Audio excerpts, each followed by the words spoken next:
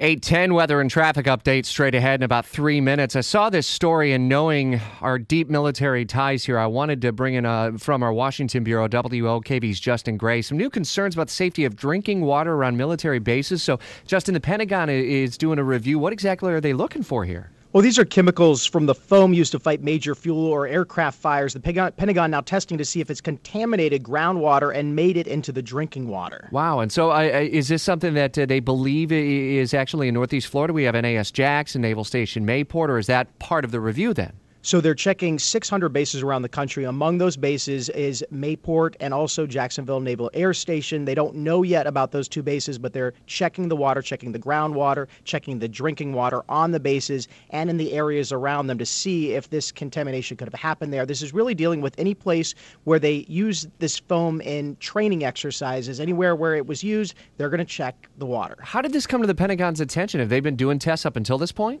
Well, this is one of those chemicals that no one really knew was dangerous until relatively recently. The EPA in 2009 issuing an alert that it could cause health problems, but there's no laws against the chemical, no action taken yet. So it's sort of an abundance of caution from the Pentagon, but there is concern that these could be cancer-causing chemicals in this foam. All right, so they're going to start that test. Justin, thanks for the update, and we'll stay on top of it, obviously, with our Washington insider, Jamie Dupree, and the rest of our team in D.C. Once we get those test results back, it obviously could take some time before it all gets done, but we'll certainly report back to you what they find.